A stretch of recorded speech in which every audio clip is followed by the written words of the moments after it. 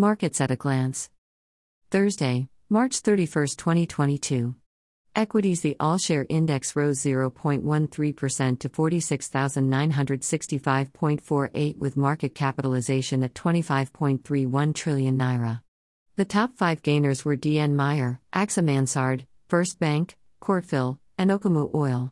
The top 5 losers were NNFM, Nemeth, Julius Berger, RT Briscoe, and Nigerian Breweries.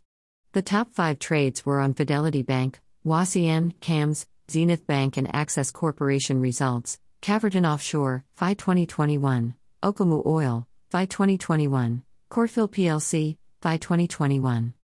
Money market, overnight rate down 0.33% to 5.00%, open repo rate down 0.33% to 4.50%. As at March 30th, NIBOR, overnight rate down 0.55% to 5.3500%, 1-month rate down 3.87% to 3.6736%, 3 months rate down 4.06% to 3.6113%, 6 months rate down 4.40% to 3.8241%. FMDQ bond yields. Index level, 618.76.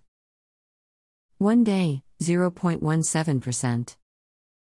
Month to date, 2.03%.